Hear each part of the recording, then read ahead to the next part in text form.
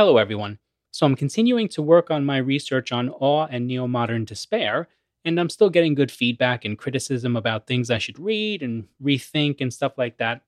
But I just recently got some good feedback from someone who's connected with a peer reviewed journal that told me that I should consider submission.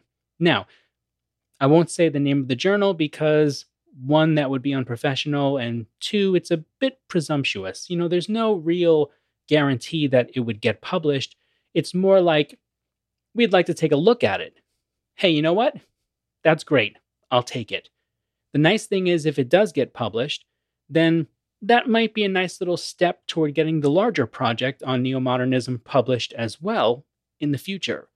So, that being said, my goal is to try to get that paper polished and ready to go for publication by the end of the summer, beginning of fall.